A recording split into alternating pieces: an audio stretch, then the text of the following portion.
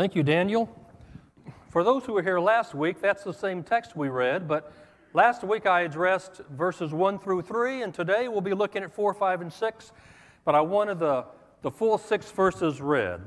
So anyway, thank you, brother, for reading that, and Joe David for the song service, and Wayne for the communion, and Todd. Actually, I never heard the expression pew research. I have noticed a lot of pew meditation.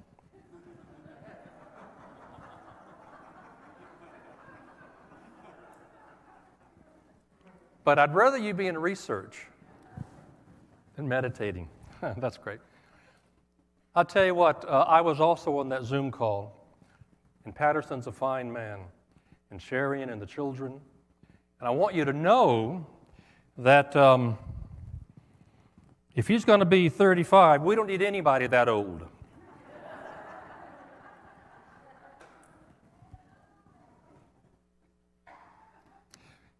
Actually, regardless how experienced you are, and Brother Patterson is experienced, no matter how experienced you are, when you stand behind a pulpit to an unfamiliar congregation, even though we realize, all of us understand, we're one body, verse 4, Ephesians 4, nonetheless, there's this some trepidation.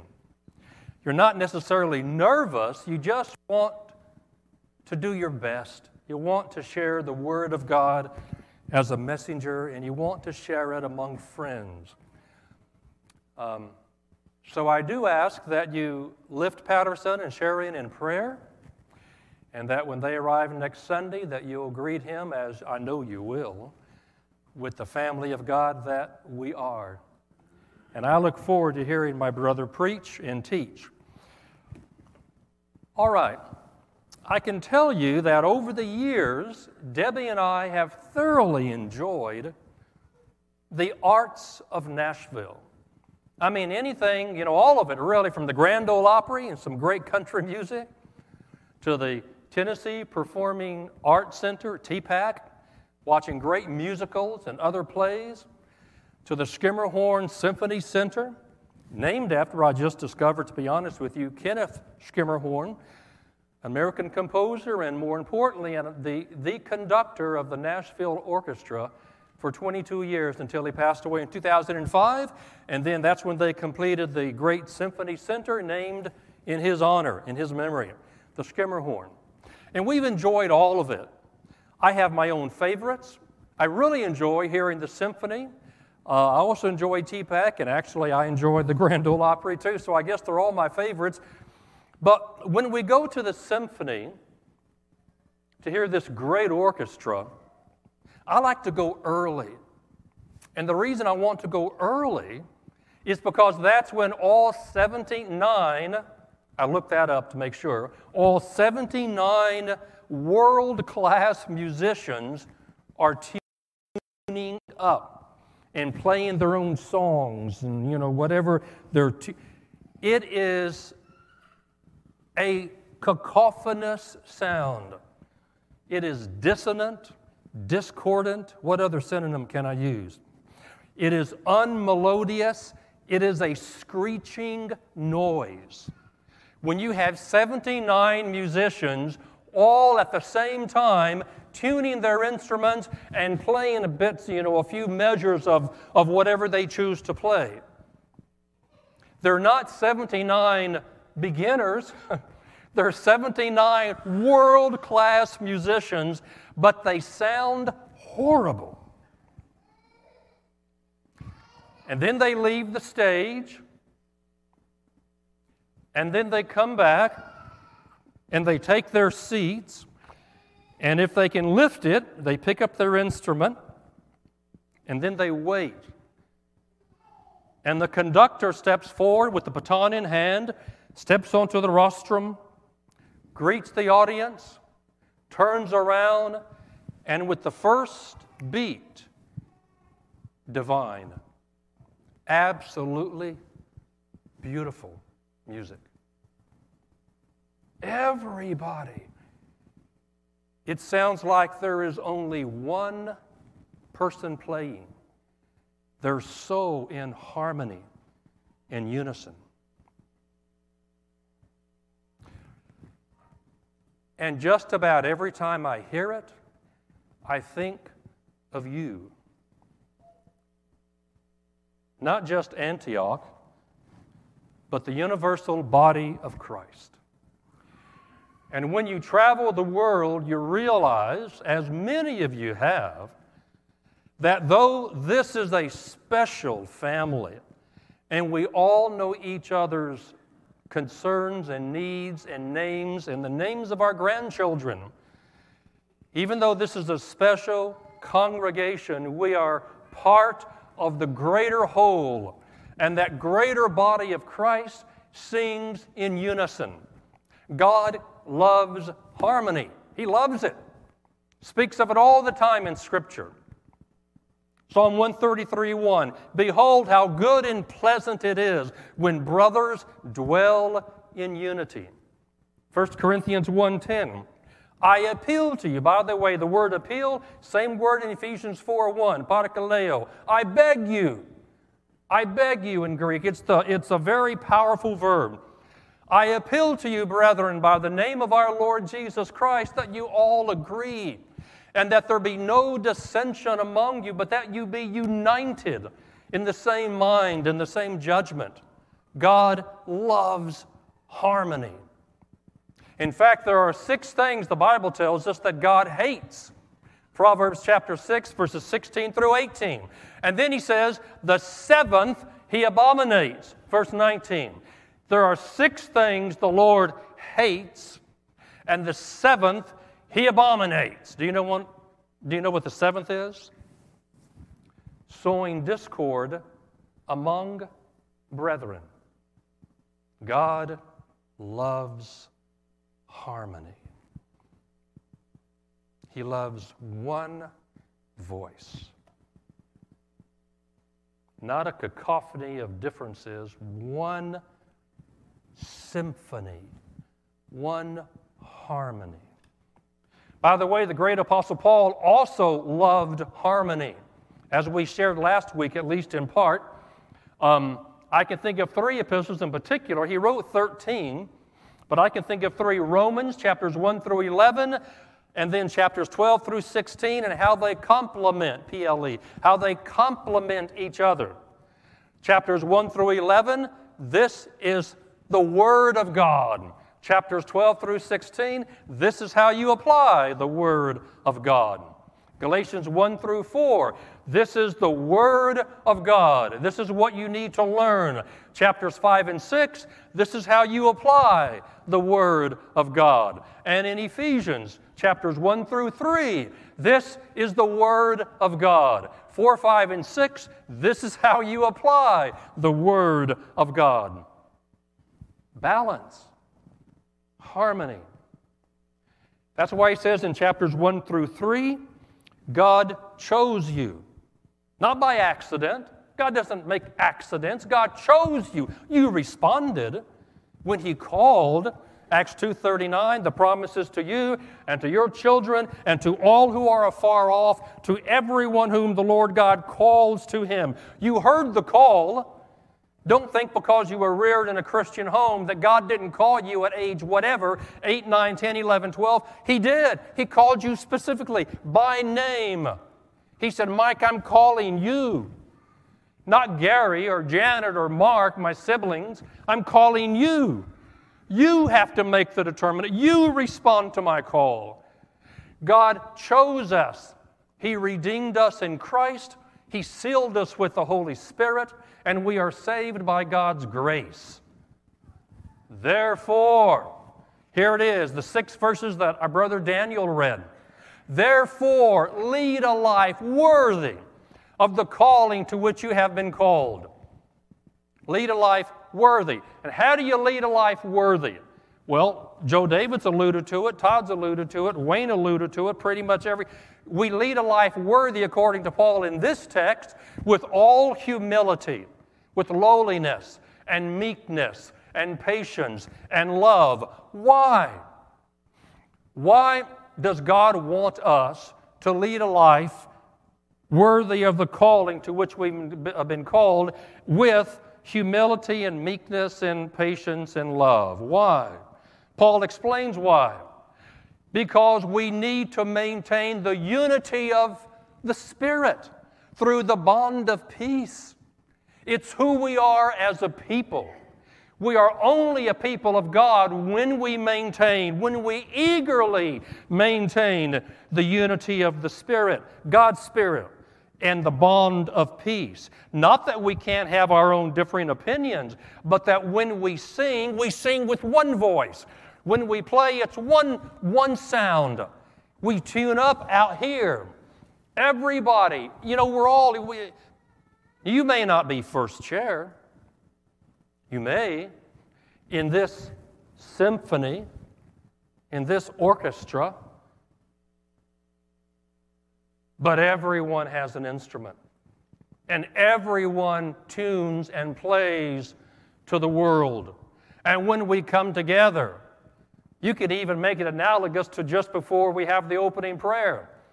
You've got this especially when everyone's back and the masks are off, you've got this noise everywhere. You can't pick up any sound, any word, but you have 450 people congregating in a single room, and there's just a buzz.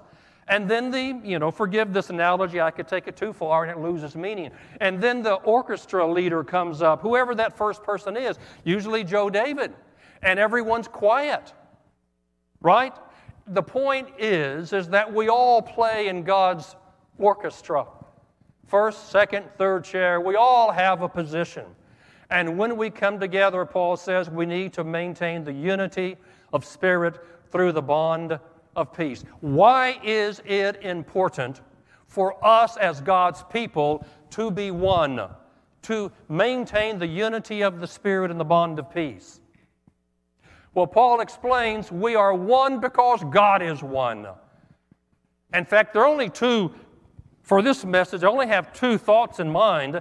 God is one, and we are His witnesses, and you can keep those two thoughts in mind as we move along. There is one body. This is Paul's defense of why we walk in humility, meekness, patience, and love, and maintain the unity of the Spirit, because we are one body. And there is one Spirit and one hope. Just as you were called to the one hope of your calling, one Lord, one faith, one baptism, one God and Father who is above all, through all, and in all. That's the reason. 7 times in the Greek text, 7 times the word one is used. 7 times. One body. I especially like how the Spanish, at least the Bible I read, Santo Biblia, the NIV, I think was the NIV version, and they add a word, but I think it's implied in Greek. I looked at the text, and it's certainly implied in English as well. And in the Spanish version, it says, hay un solo cuerpo. Un solo cuerpo. One body. Un solo espíritu. One spirit. Only one. I guess the literal translation would be, there is only one, just one body. Not two, not a subheading, not a subbody, just one body and one spirit. Una sola esperanza, one hope, only one hope. Un solo Señor, one Lord. Una sola fe, one faith. Un solo bautismo, one baptism, y un solo Dios y Padre de todos. One, only one. One body, Ephesians 1, 22 and 23. The body is the church, is the body of Christ. One Spirit, the same Spirit that you were given, 1 Corinthians 3:16. Do you not know that your body is the temple of God and that God's Spirit lives within you? God's Spirit lives within you, so when we congregate, how can we have 450 spirits of God? There's one Spirit, and the one Spirit brings us together. The same Spirit that Tim has, I have. The same Spirit that dwells within my brother Tim, dwells within Joe David. So are they united? Of course they're united. Do they play their own song and their own instruments? Yes, but when they come together, it's one harmonious sound. Where was I? One body, one spirit, one hope. Romans 8:24 and 25. I always think of that text when I think of the word el pis in Greek, esperanza in Spanish, hope. Hope is, at least in this text, really throughout the Bible, the word hope is translated in English as hope. But in fact, in English, it just lacks so much because there's such uncertainty with the word hope. You've heard me before talk about it. I hope the rain stops. It may or may not, but I hope it stops. We've had enough rain, right? Or in a drought, I hope it rains, etc. There is one hope, just as you were called to the one hope of your calling. And Paul says in Romans 8:24, in this hope we were saved. Now, hope that is seen is not hope, for who hopes for what he sees? But if we hope for what we do not see, then we wait for it with patience. How in the world can you wait with patience on anything that you're not sure will ever happen? You're only patient because you know it's going to happen. Otherwise, you're impatient. Una sola esperanza. One body, one Spirit, one hope of your calling, one Lord, the Lord Jesus Christ. Not some other, prophet of some other religion. There's only one kurios, only one Lord, just one, the Lord Jesus Christ. If you think you can make it in any other way, then you don't understand text. You don't understand God's Word. And I know that you don't believe that, but the world believes that, which is all the more reason we have to not only walk in humility and meekness and patience and love. We need to share the Word of God as we walk in humility, patience, meekness, and love. We need to let the world know there is one Lord, one faith. Jude 3, contend for the faith. The word one in the Greek text is implied. You've got that article. Contend for the faith, once for all delivered to the saints. One baptism. When we put on Christ and we don the toga virilis, if you will, if you remember that sermon of several weeks ago, we are one. What does the world see? Well, the world sees us. The world sees. Baptism is public. The world sees this kind of moment. And we want them to see it. We want them to know, I have put on Christ. I want the world to know that. There is one body and one Spirit and one hope and one Lord and one faith and one baptism. And it identifies who we are. We are not 450. We are one. I know sometimes it's not only because I've been working on the Spanish with the word familia, but I'm telling you, you can't read the Scripture without backing up and thinking, man, this is a little bit repetitive.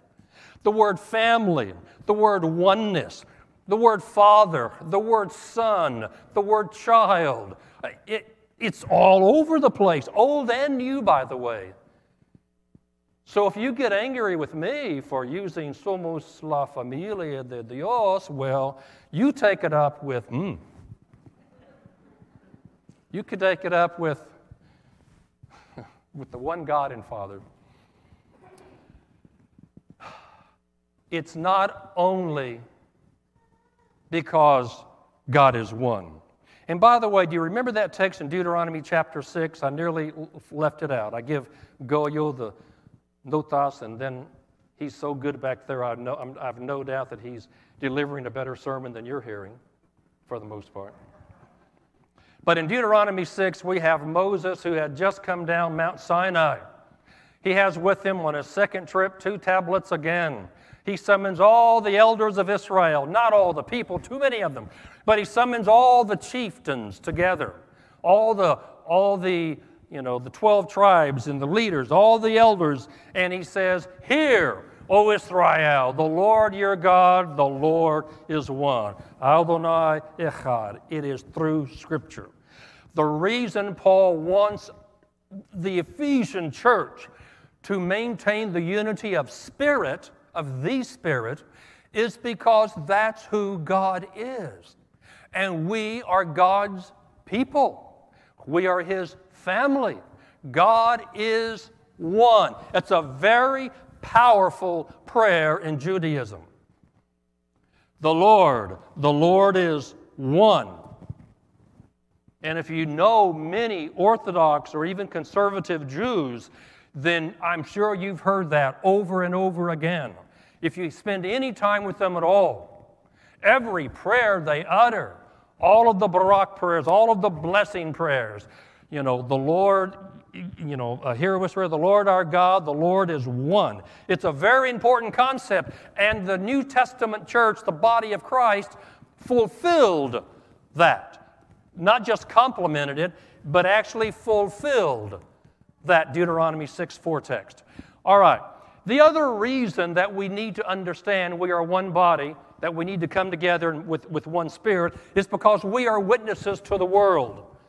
To continue with the analogy of the Nashville Orchestra, people are listening. And when you go early and you hear them tuning up, and it's nearly, especially, I only have one good ear, and I'm telling you, even sometimes I have to cover my left ear because it's just such noise. And if that's all I heard for 2 hours, I don't think there'd be an audience. The world listens to us. They're listening to our music. We are witnesses for God. John 17:20, the prayer of Jesus. Listen to the words. You know what? You've heard it so many times. Listen carefully to the words. Jesus is praying to the Father about the apostles. Father, I do not pray for these only, but for all those who believe in me through their word, that they might all be one, even as you are in me and I in you, that the world might believe that you have sent me. The devil's had his foothold in this world ever since the fall of humanity in the Garden of Eden. Every chance the evil one gets and his demons, they twist God's word. Every time we give him a foothold into the body of Christ, the message is blurred. It's a cacophonous sound, and the world doesn't like it. And they don't blame the devil, they just blame the church and God. That's why we don't want to be a part of this. You guys make this awful noise. We are witnesses. I want to tell you a story very quickly. This is my last slide. About Ignatius. Before I do, I want to talk about Ignatius. Ignatius was a 2nd century elder in our namesake, Antioch of Syria. He was one of the leading men, and he went down in church history as the Bishop of Antioch. Do you know when he died? He died, church history says, sometime between AD 107 in AD 110. He died 15 years after the great apostle John died. In fact, Ignatius and Polycarp and a handful of others, Ignatius was a disciple of John the Apostle.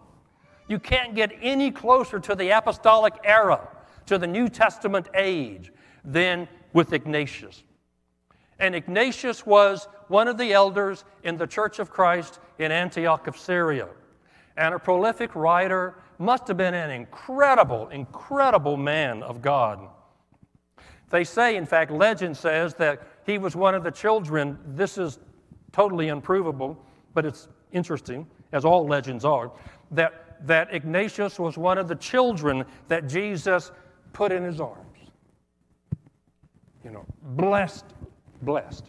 Now, we don't know if that's true or not, but we do know that he really was a disciple of John the Apostle.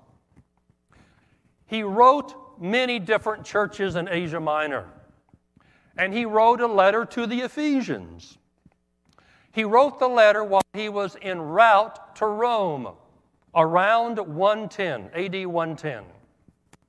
Do you know why he was going to Rome? Because he had been arrested by Trajan, the emperor, for being a leader in the Christian church. And as he was going to Rome, where, by the way, Trajan would not even hear his case, put him in the Colosseum and released the lions. And he died a martyr's death, ripped asunder. 3 or 4 centuries later, Augustine writes, the early martyrs were bound, imprisoned, scourged, racked, burnt, rent, and butchered. And they multiplied. It's a great line from the City of God. That's who Ignatius was. He was writing the church from Antioch. He was writing the church in Ephesus, and this is what he says in that epistle. You can go online and read it yourself. He said, form all together one choir. He's using the metaphor of the symphony downtown. Form all together one choir, so that with the symphony of your feelings and having all taken the love of God, and he's making reference here in the context to receiving the communion. Form all together one choir, so that with the symphony of your feelings and having all taken the love of God, you may with one voice sing to the Father through Jesus Christ, that he may listen to you and know you from your chant as the canticle of his only Son. Form all together one choir, so that with the symphony of your feelings and having all taken the love of God, you may with one voice sing to the Father through Jesus Christ, that he, God, may listen to you and know you from your song, your singing, as the canticle, as the song of his only Son.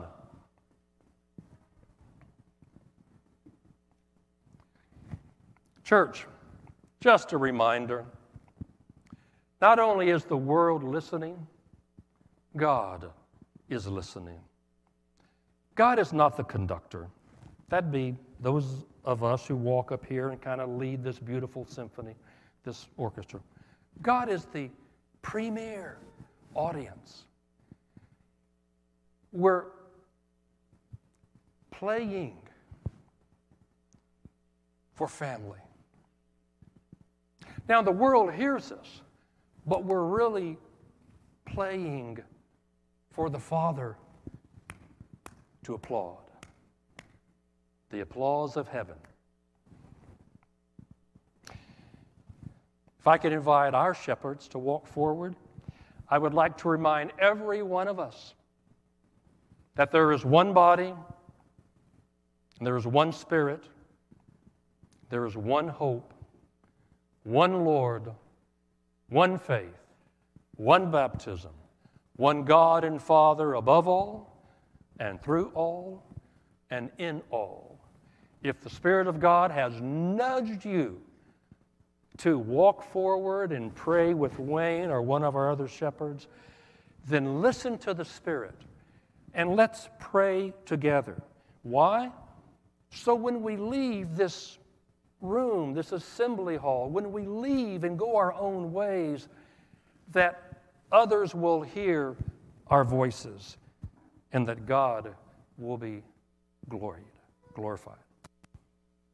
Respond as we stand for this song and sing with one voice in harmony.